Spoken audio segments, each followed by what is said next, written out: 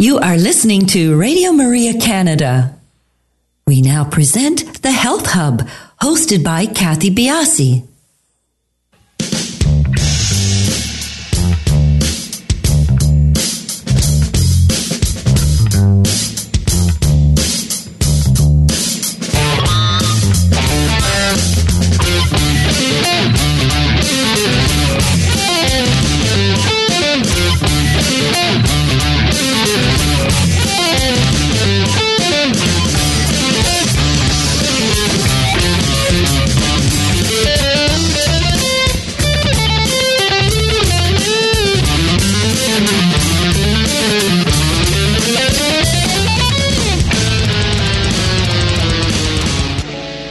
Good morning, everyone, and welcome to the Health Hub. I'm Kathy Biasi, your host, and along with our producer, Alex Diaz, and our production assistant, Daniel Tersini, we would like to welcome you to our show. Good morning, everybody. Good morning, guys. How are you doing?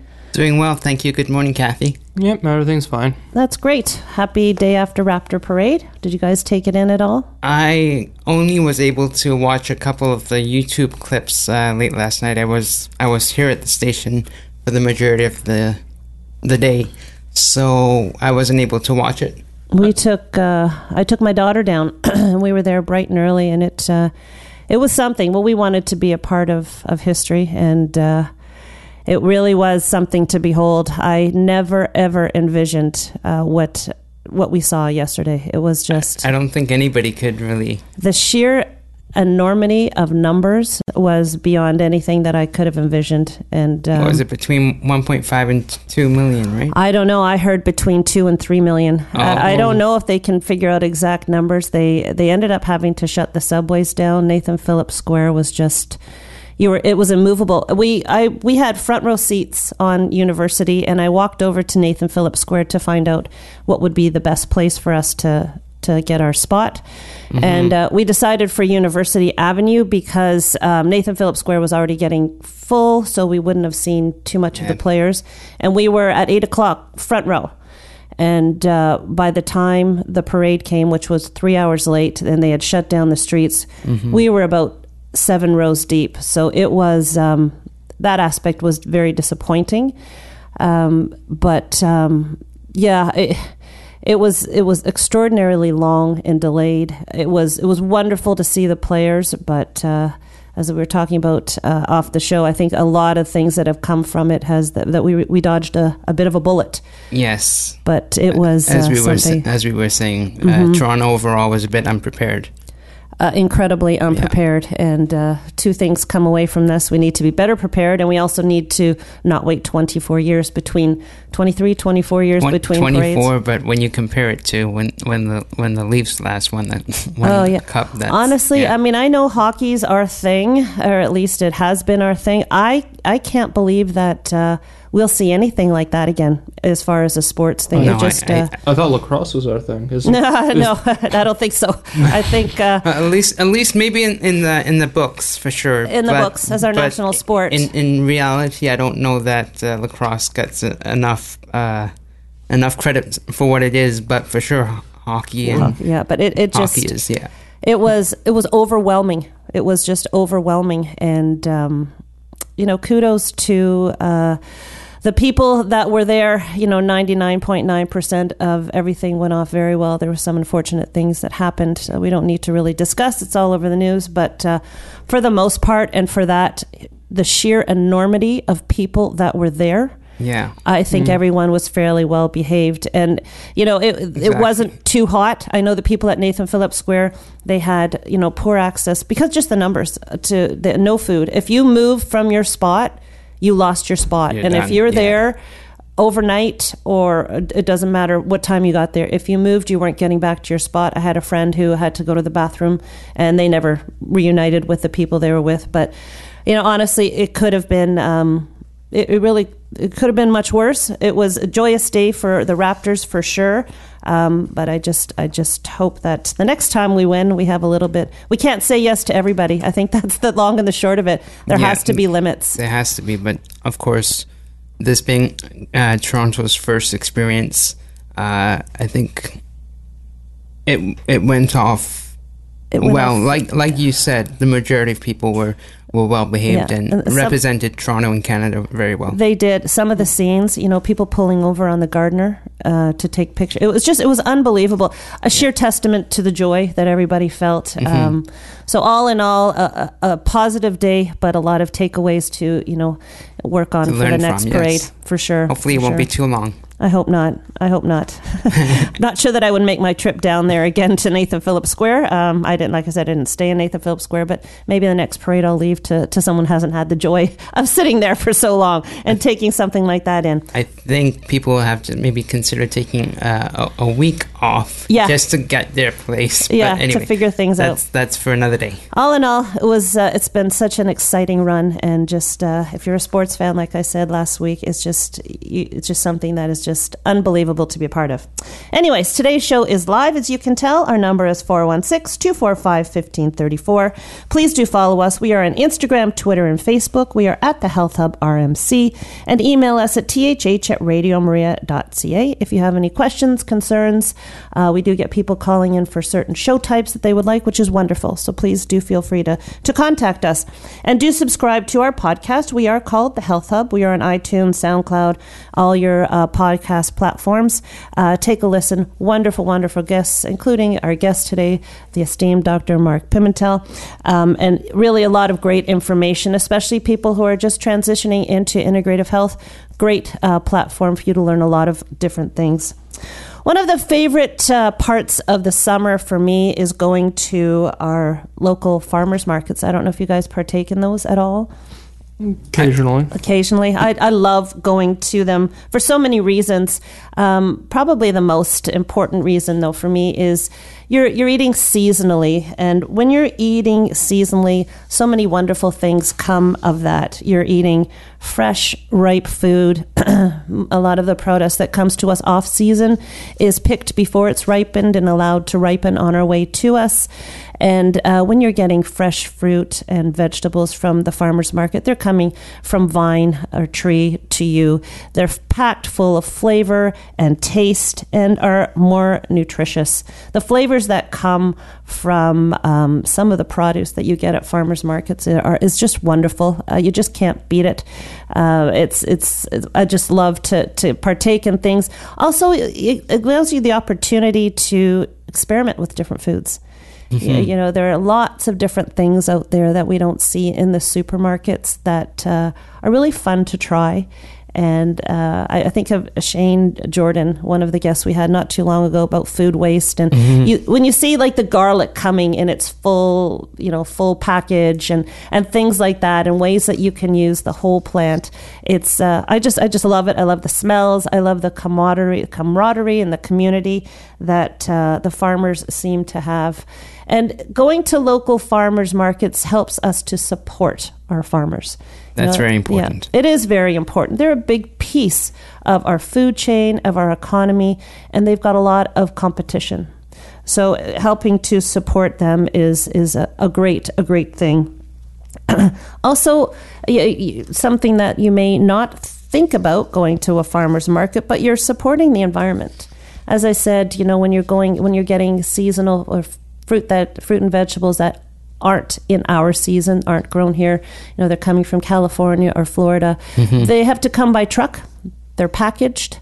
So you're taking a toll with the fuel, the pollution, the packaging. We're creating more garbage. And it does help when you go to every little bit helps. Every little bit of stuff that we can do to support our environment is very helpful. So having the produce come straight from the farm to the market and you buying it there supports the environment. And it also, adding variety to your diet that I talked about just a second ago, having different nutrients into your diet adds to your health. I always talk about rotating your food, and there's no better place to rotate your food than at the farmer's market. When you're buying seasonally, you're buying what they grow. And once that season has gone, you move on to the next crop that they have. So I highly encourage you to go to your farmers markets. Excuse me, a little frog in my throat. Also, if there's anybody who would like their farmers market advertised, I would be more than happy to do so. I've got two that I want to tell you about. One is the Aurora Farmers Market. It's 49 Wells Street at Town Park in Aurora. It runs from 8 a.m. to 1 p.m. from May the 4th to October 26th on Saturdays. It's a beautiful place to go. Meet neighbors if you're from the area. Meet the local farmers. They love to chat and really, start a new diet at the farmers market. The other one is one that I go to frequently because I'm up in Collingwood a lot, and it's the Collingwood Farmers Market. It goes rain or shine from Saturday the May the 18th. So it started to October 12th, which I believe is again Thanksgiving weekend, and it runs from 8:30 to 1 p.m. I love this place. I always see the owners of Onondaga Chaga. They were a Chaga mushroom guest here on the show. So yes, they were. They were. That was one of our big shows, actually. So I'd love to see them up there. So do support your local farmers markets. You'll also find lots of crafts and things that you can get involved with and buy and talk to people. It's a great place to go in the summer months. So enjoy. Our guest today is Dr. Mark Pimentel. He is professor of medicine, Geffen School of Medicine, and associate professor at Cedars-Sinai Medical Center in Los Angeles, California. Dr. Pimentel completed 3 years of an undergraduate degree in honors microbiology and biochemistry at the University of Manitoba, right here in Canada. This was followed by his medical degree and his Bachelor of Science in Medicine from the University of Manitoba Health Sciences Center in Winnipeg, where he also completed a residency in internal medicine. His medical training includes a fellowship in gastroenterology at the UCLA Affiliated Training Program.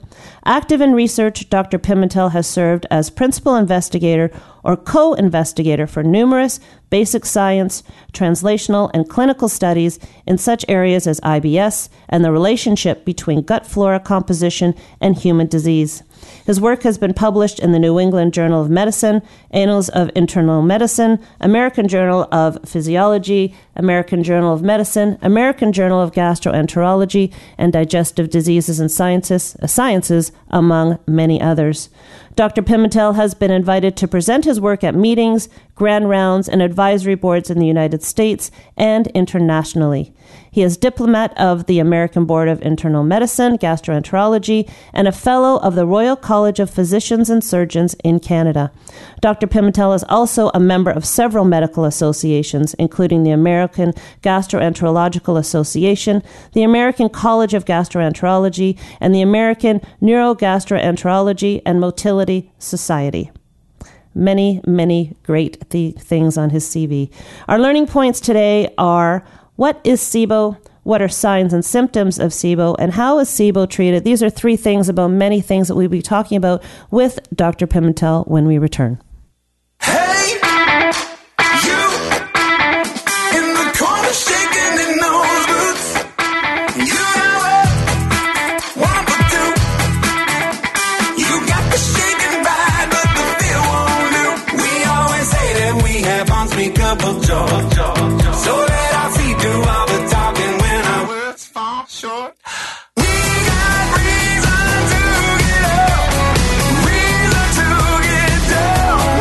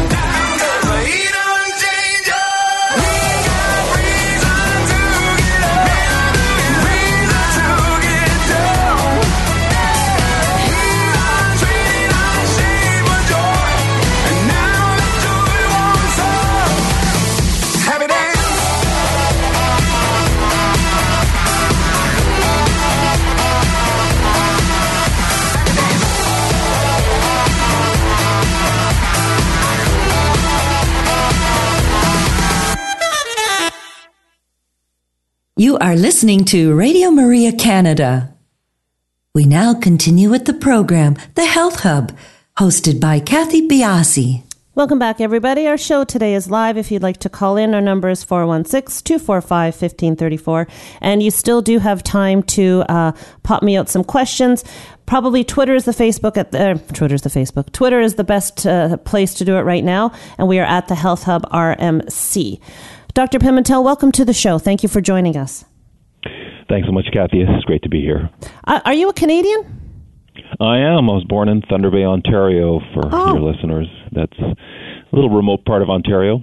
Yeah, well, we in Ontario know where Thunder Bay is, that's for sure. I didn't realize that until I started reading off all of your information. That's wonderful. There you go, a connection I didn't even know we had. Yes, go Raptors. Did you watch any of the parade events yesterday? I watched everything. Yeah. So, yes, very much a fan of the Raptors. Yeah, it was great to see, great to be a part of it, and I am a huge Toronto sports fan, so what a fun ride.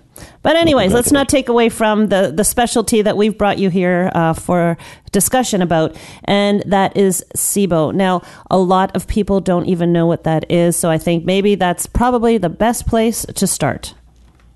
Well, thank you for having me on the show. SIBO is an acronym for small intestinal bacterial overgrowth, and I think SIBO has been around for decades. Back in the 1960s, it was discovered using culture in very extreme cases of patients who've had their bowel rearranged from various constructive surgeries, but it's taken on a new framework in the last 15 or 20 years.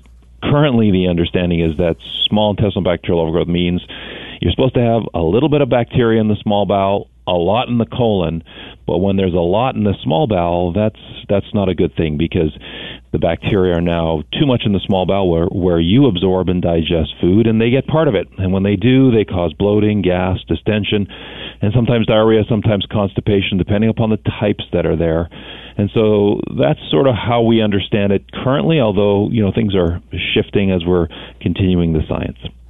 Well, this is new for a lot of people. I know when we put out the topic matter, I had a few people say, I've never even heard of this. So is this a mainstream now in the medical system, or are we still crossing that bridge to get there? Well, what's interesting is that I just recently was in Winnipeg giving a talk, and in Canada, it's not so mainstream in the sense that there hasn't been a lot of education around this, but in the U.S., certainly it's a very hot topic. And in fact, 2 weeks ago, a Nature paper on small intestinal bacterial overgrowth from another group in the U.S. So small intestinal bacterial overgrowth is a big, big area of research here in the U.S. It has in part to do with the fact that the world is discovering the human microbiome. You've probably heard the words Human Microbiome Project. We think that a lot of the bacteria in the gut have a lot to do with the diseases we have, anywhere from depression to, irritable bowel syndrome and other GI disorders. And so the composition of your gut has great impacts on your health. I mean, they can produce anything almost. They can produce serotonin, which can affect depression. They can produce insulin-like proteins. So they can manipulate you depending if their composition is good or bad. Well, we've talked a lot here about gut health on the show. We've had many guests. It's also a pet project of mine.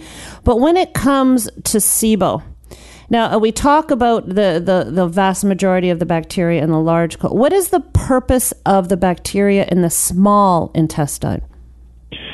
So that's still a mystery. So, for example, we know that bacteria help to produce certain vitamins that we can't get. So if you eat lettuce, there's folate in lettuce. The bacteria produce the folate, you get the folate, and that's one of the best ways to get folate because you can't manufacture it.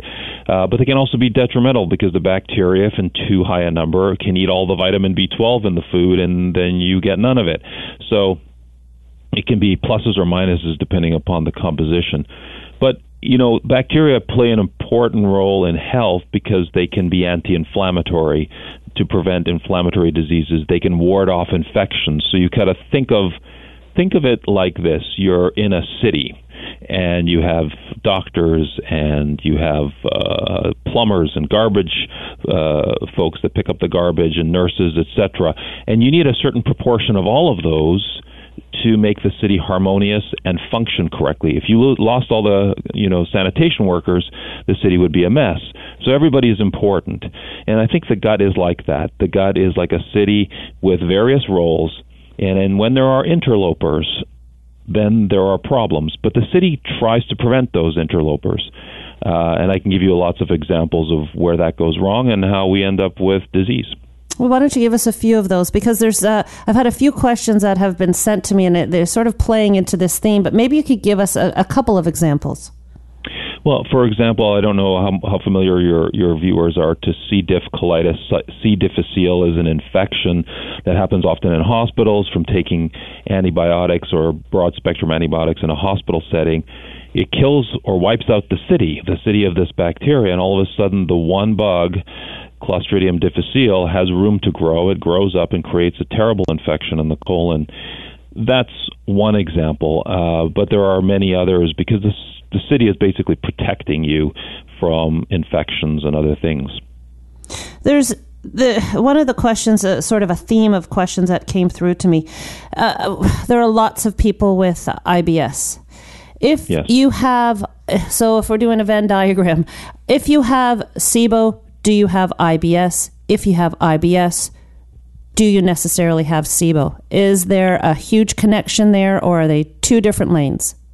Yes, so this is a lot of our work over the last 20 years because it's confusing for your audience to understand the relationship between IBS and SIBO. But let's go back to the 1980s of ulcer disease. So ulcer disease was you have a crater of an ulcer in your stomach. Nobody knew what caused it. They thought it was due to stress. And then later, a fellow, Barry Marshall, came along and said, no, it's a bacteria called Helicobacter pylori. 70% of ulcers are now believed to be caused by Helicobacter pylori, an infection. But we didn't change the term. It's still ulcer disease or peptic ulcer disease. So because 30% is not caused by the bacteria. The same thing here. We think about 70% of irritable bowel syndrome is caused by small intestinal bacterial overgrowth, but we're not changing the umbrella term of irritable bowel syndrome. It's just we found a cause of IBS in 70% of instances, which is this derangement of bacteria in the gut. And so it is a Venn diagram of about 70% of IBS being SIBO. Well, okay, so if we're looking at it that way, are we talking like upstream to downstream, or is this a motility issue? Is it the bacteria getting into the small intestine, moving its way down, or is it a backlash from the large intestine up into the small intestine? That was sort of the understanding that a lot of people that I spoke to threw out at me. Yeah, so we're going to touch on a few of what you just said over the conversation, but let me start by saying what we know today.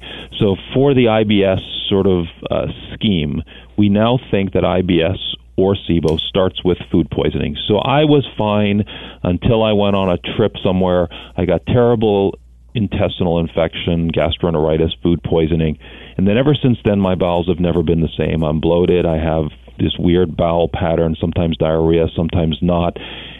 And that's SIBO, but we've worked out the mechanisms. So we now know that food poisoning has a toxin. That toxin, which is called CDTB, creates autoimmunity in you, meaning it makes you react to the nerves of your gut permanently or for a long period of time. And then the nerves don't function. And then the gut flow is reduced. And then the bacteria build up.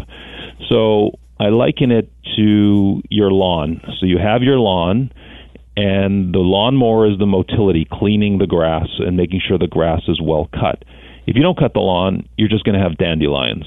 And that's what we see in the small bowel. If you don't have those natural mechanisms of motility, the dandelions start to overgrow the grass. And that's basically bacterial overgrowth.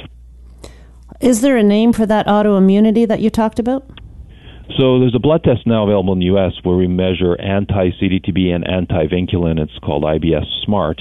And this test can actually diagnose that your SIBO/IBS came from food poisoning. And it's been very successful in identifying it with more than 90% specificity, so that's been very helpful to start to dig into the mechanisms. But of course, there are other reasons for bacterial overgrowth besides IBS as well, so we should probably touch on those as well. Let's touch on them then.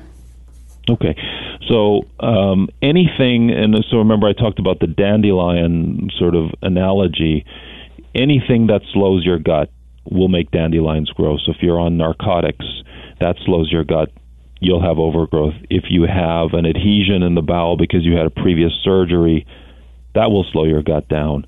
There are many other sort of mechanical issues. Unfortunately, tumors can do this as well. If a tumor is partly blocking the bowel, that will cause bacterial overgrowth. So anything mechanical or motility of the gut that slows the gut, especially the small bowel, this will happen.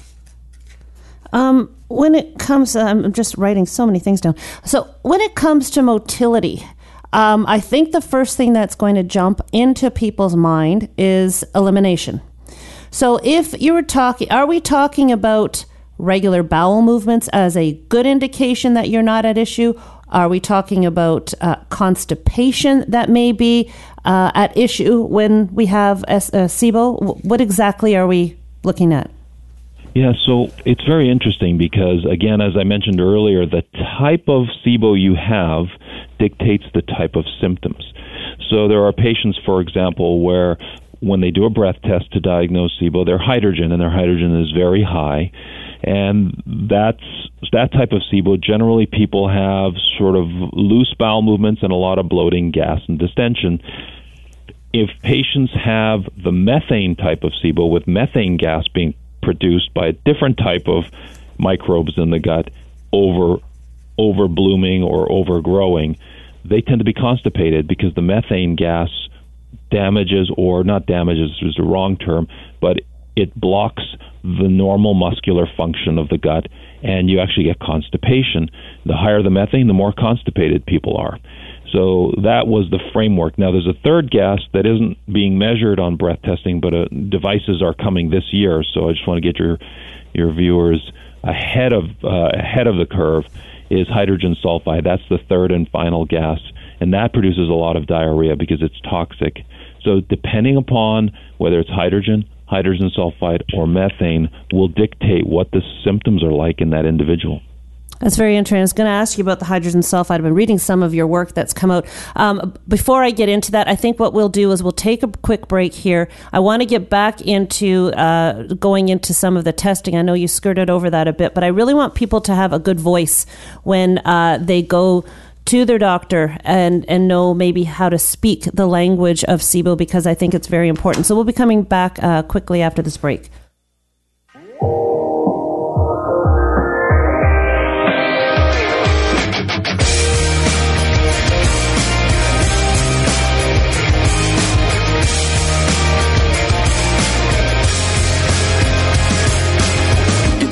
When I looked you in the eye and hesitated when I asked if you were alright. Seems like you're fighting for your life, but why? Oh, why? Wide awake in the middle of your nightmare. You saw it coming, but it hit you out of nowhere. And there's always scars when you fall that far. We lose our way, we get back up again. It's never too late to get back up again. And one day you won't shine again. You may be knocked down, but not out forever. Lose our way, we get back up again. So get up, you won't shine again. It's never too late to get back up again. You may be knocked down, but not out forever. Maybe knocked down, but not out forever. You rolled out at the dawning of the day, heart racing as you made your little getaway. It feels like you've been running all your life, but why? Oh, why? So you pull away from the love that would have been there and stop believing that your situation's unfair. But there's always scars when you fall that far. We lose our way, we get back up again. It's never too late to get back up again. And one day you won't shine again. You may be knocked down, but not out forever. Lose our way, we get back up again. So get up, you won't shine again. It's never too late to get back up again. You may be knocked down, but not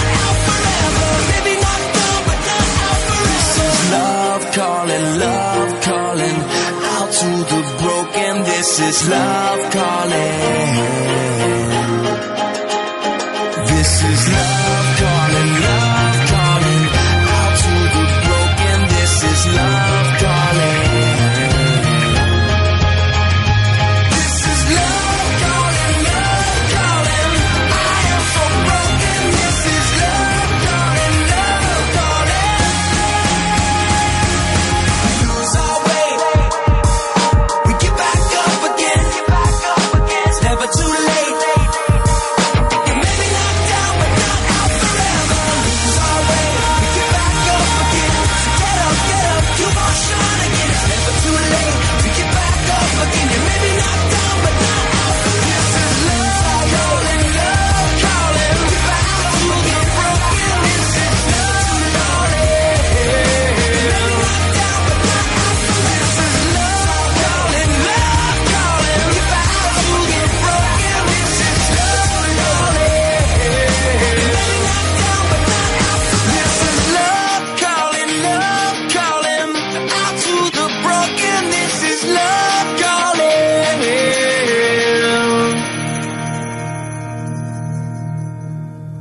You are listening to The Health Hub here on Radio Maria Canada. A Catholic voice wherever you are. To contact us and be a part of the show, please call 416-245-1534. We now continue with the program. Here once again is your host, Kathy Biasi. Welcome back, everybody. We're talking with Dr. Pimentel about SIBO, small intestinal bacteria overgrowth.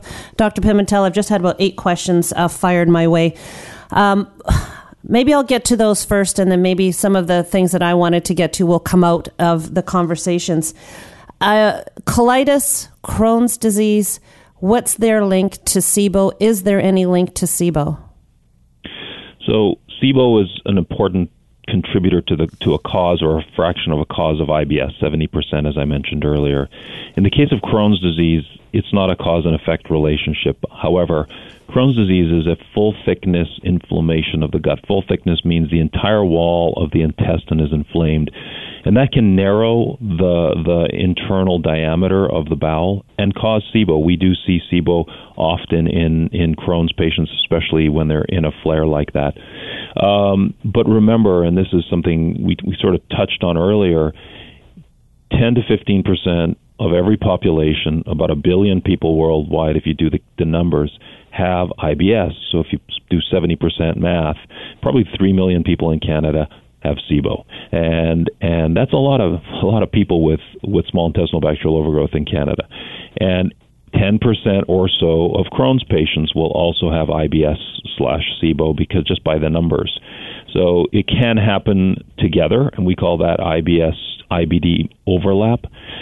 So it could be due to the stricture, or it could be just because you have both diseases, which is unfortunate. Okay, someone just asked me, IBS, IBD, I thought that Crohn's and colitis were a part of that. Yeah, IBS is completely different, and it's really interesting in that I've been seeing, I just tweeted the other day, 50,000 patients in 10 years. I've seen so many people over 23 years here at Cedars-Sinai in Los Angeles. I have not or have yet to see a patient with IBS become IBD, thousands of patients. So it's very interesting that IBS generally doesn't transition into inflammatory bowel diseases like Crohn's or ulcerative colitis. But the point is there are really, now I believe there are 2 distinct disorders of the gut. But SIBO is really not believed to be a cause of Crohn's disease or ulcerative colitis in 2019. Things may change, though. Although it could be an initiator of SIBO? Yes, it could if there's narrowings or strictures, and we do see patients like that. Okay, and I think the question that begs to be asked here, because I'm getting tweets, IBS and IBD, what is the difference? I think most people think that IBS does flow into IBD, so if you're talking about 2 very different diseases, can you give me the difference between the 2? The difficulty is they both start with I and B, and then there's a third letter, and sometimes people get them mixed up, especially in Europe, because they change the letters also. But inflammatory bowel disease means that you put a camera inside the colon or inside the small bowel, and it's just ulcers and inflammation, and it looks terrible. But in irritable bowel syndrome, IBS, you see nothing. There's literally no inflammation. There's nothing. IBS is a disorder of the function of the gut, not inflammation of the gut per se. So that's the difference primarily. Okay, to reiterate, IBS is a disease of the function of the correct. That's an important differential. What are the common symptoms of IBS or SIBO, because I do believe they cross over into IBS? Yes, because 70% of IBS is SIBO. Mm-hmm. It's basically the same symptoms, but the symptoms of SIBO classically are, you wake up in the morning, your tummy's rather flat, and then as you eat through the day, the more you eat, the more bloated you get, and you start to eliminate foods because milk makes SIBO worse because the bacteria are getting all that lactose. Beans makes it worse because those non-digestible carbohydrates are amazing food for bacteria in the gut, and if you have SIBO, you're going to get a lot more gas. And you start on your own eliminating foods because of that bloating, gas, distension, and pressure and pain that can happen. But it also is associated with these weird bowel patterns where one day you'll have diarrhea 3 times, the next day you may have nothing, and then you may go 2 days without a bowel movement, and then you'll have another bad day of diarrhea. Or if you're on the methane side, you may go 3 days without a bowel movement and then have, bad constipation. And so, but bloating and distension and after eating things getting worse are sort of very prototypical symptoms of SIBO. So here in Canada, I know you said there's a difference between the accepted levels of SIBO here and in the States. If I had someone call in to me and say, what do I ask my doctor? What do I say to my doctor? I think this is what's going on. How do they start that conversation with their physician? Well, what's interesting in the U.S., just to contrast, is that SIBO's been around for a long time, 20 years, and you can get a breath test at almost any center in the U.S. In Canada, not every center has it. For example, there's no breath testing in Winnipeg. There is in Calgary. I believe breath testing is coming to Vancouver because there's a doctor there that we helped train. There's breath testing in McMaster down in southern Ontario. Montreal, McGill has breath testing. I've worked with those folks in the past in collaborations and other things. So it's spotty as to where you could get breath testing to be identified as SIBO.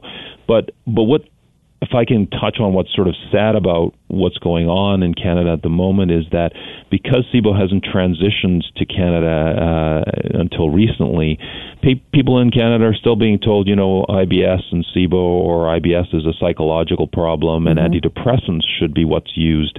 And we in the U.S. are past that. I mean, the prescriptions for antidepressants for IBS have gone down precipitously because the understanding of IBS and SIBO and that interrelationship has matured so much. And, FDA approved rifaximin, which is an antibiotic for IBS, on the basis that part of IBS is a microbiome problem, SIBO, essentially. And so the FDA even recognizes IBS as a microbiome SIBO disease. It's changed a lot here in the U.S., but rifaximin only got FDA approved or FDA equivalent approved in Canada a few months ago. So things are changing in Canada, and physicians will understand this more clearly as time goes on. Is it something that we can, I don't just have to ask this question, it's nothing we can do online? There's no way that we can get a test kit for this? So I believe there's, in Calgary, there are online breath testing kits. The blood test that gets you to diagnosis of why your SIBO is there, the IBS Smart Kit, is available online. I think it's ibssmart.com/Canada. So, but the problem is that it isn't available in a lab in Canada, and it's expensive, and so not every Canadian probably would be willing to pay a U.S. price to get it. But it can be done if you want it or your physician wants it. So there are ways. Well, what we're left here with, what I see sometimes in clinic and with people that I'm dealing with, is that if perhaps an integrative practitioner feels that this could be an issue, what we do is we change the diet. Now, the diet alone, can this cure the problem of SIBO? So the low FODMAP diet is an example of a diet that's being used for IBS and SIBO. The problem is, first of all, it almost never cures it because it's just not enough. The only way to remedy it would be antibiotic treatment, and we use rifaximin in the U.S. quite commonly because it doesn't cause bacterial resistance. It doesn't mess up your colon flora. That was all required to be proven to the FDA before approval, and that was proven. But my point is, about a third of patients who respond to rifaximin, it's one and done. 6 months later, they're symptom-free still, not having to follow diets, not having to do anything else.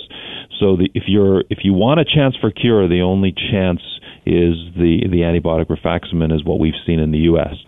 But diets help, of course. I tell my patients with SIBO, if you ate nothing, your SIBO would go away because the bacteria would starve to death. Well, that's not a life, of course, and you can't do that. But the more you restrict, the more likely you are to get rid of your SIBO. But the more you restrict, the more malnourished you get. And we know with the popular low FODMAP diet, there is literally, with the popular low FODMAP diet, the low FODMAP diet, after 3 months, you're malnourished. There's measurable nutritional deficiencies seen in these patients, and so you can't do the low FODMAP diet indefinitely. And with the low FODMAP diet, that is, for people who are unfamiliar with it, you're not removing, from your general diet, yes, you're removing junk food, high sugar, simple carbohydrates. But the low FODMAP diet is removing good food from your diet. You're not removing just the sort of, quote, bad food, but you're removing good foods from your diet. And it's an extremely difficult diet for people to be on, an extremely difficult diet. But, okay, so again, we're back to this situation where we don't really have a voice right here to talk to our doctors with. What do you suggest that we do? Well, look, there's a lot of online information about SIBO. Like I said, about 3 million Canadians probably suffer from SIBO, and that's a lot. And things are changing. Things are moving in the right direction in Canada as well. Here it's much easier for the time being, but there are ways to get breath testing. Mail-in breath tests are available in Canada now. So you can find out if you have SIBO. And of course, rifaximin got approved recently, so that's a big benefit to Canadians and can be used in that way. So things are changing, and patients sometimes need to empower themselves with this new information because sometimes it's slower than patients want. Patients want relief now, and one of the things that I sort of bring up in conversations with patients a lot is that IBS is not cancer. It doesn't kill people that way, but it doesn't mean it's not important. And SIBO doesn't mean it's not important because this is affecting people. People don't want to go out for dinner. People don't want to go out with family members on trips because they're in the car, and they're a nuisance because they have to stop at bathrooms. And it affects these patients because they feel like they're just a burden to everybody around them, and it often affects people who are in their 20s, 30s, 40s, productive years. Dating is hard because, who wants to go on a date and then halfway through eating your meal, you're running to the bathroom and you're gone for half an hour because your SIBO is causing bloating, pain, and diarrhea. It's an enormous impact psychologically on these patients, but also on their lives and livelihoods in terms of jobs and so forth. So while it's not cancer, it's quite a traumatic thing for people who have it, and so we have to pay attention to these symptoms in this condition. Getting back to the cause of SIBO, and the large portion of it is due to food poisoning. Most people think when you have food poisoning, you're up all night, throwing up, diarrhea, all those lovely symptoms that we associate with food poisoning. Can people have food poisoning undetected? So the answer is sort of question mark yes. So let's say a patient comes to my office and they're having the diarrhea form of SIBO. Well, they had to start with diarrhea at some point, but they don't know if that first day was food poisoning or not because they've had sort of chronic diarrhea for a while. So it's hard to tell. The only way to know is the blood test to know that that's the cause. And the blood test is also helpful in that it can predict the severity, the ability of it, or the treatability of it as well, because the worse the antibodies are, the harder it is to treat. But you may not remember this, the food poisoning that you had. It may have been one night or a small event. But the Mayo Clinic just published the definitive study on this, 45 outbreaks of gastroenteritis from across the world. If you get food poisoning, you're going to get these types of symptoms in about 11% of cases. So 1 in 10 people, 1 in 9 people who get food poisoning will end up in this situation for some period of time, some indefinitely. So it's not a small problem. And if you have food poisoning, someone's listening to the show and they get food poisoning a week from now, is there something that you can do right at the time to prevent this from happening? So we used to think food poisoning, okay, let it ride, don't treat it because you don't need to. It's just going to go away on its own. I can't tell you definitively that you should do something about food poisoning, because the data aren't there yet to say, okay, if you took something, would that make it less likely? I personally believe that if you get food poisoning and you shorten it, your chance of going on to this is much lower. That's my personal belief, but the data, that study hasn't been done yet. But if those antibodies that we were talking about earlier are positive, your chance of food poisoning is higher. The chance of those antibodies going further up, making your SIBO worse, are higher. So that's where the blood test can predict. And all my patients with a positive blood test, when they travel, they get prevention, especially to areas that are, more likely for food poisoning. Southeast Asia and south of the U.S. border can be problematic as well. Interesting. Okay, back to the actual SIBO disease here that I want to hone into a question that someone sent in to me. Left unchecked, what can happen? So we've looked at a number of outcome measures that could happen from SIBO. We looked for can people develop osteoporosis because the bacteria are digesting a lot of nutrients? No. We looked at the relationship with cancer, and that is still evolving because we have a very large database ongoing, over 14,000 breath tests and so forth, and we're finding some subtle connections, but no definitive connection to cancer. But there is a connection to obesity. We do feel like people who have bacterial overgrowth have higher BMI, especially the methane producers. The methane does something very, very interesting to the gut. It slows the gut down, so to the point where if you look at the calorie label on the back of a box and it says 100 calories, because your gut is now so slow, you're getting 110 or 120 calories, so you can't look at the label. It's not you. So the methane can be associated with obesity, and that there's probably about 10 papers showing that now. That's very interesting. Now, can you have a healthy large intestine with an unhealthy small intestine? So the answer is yes. We've actually studied this with our SIBO population in what we call this new study called the Reimagine study. We're trying to get juice from the small bowel of about 10,000 consecutive patients here and their stool. And the first presentations of that data were at a very large international meeting just 2 weeks ago.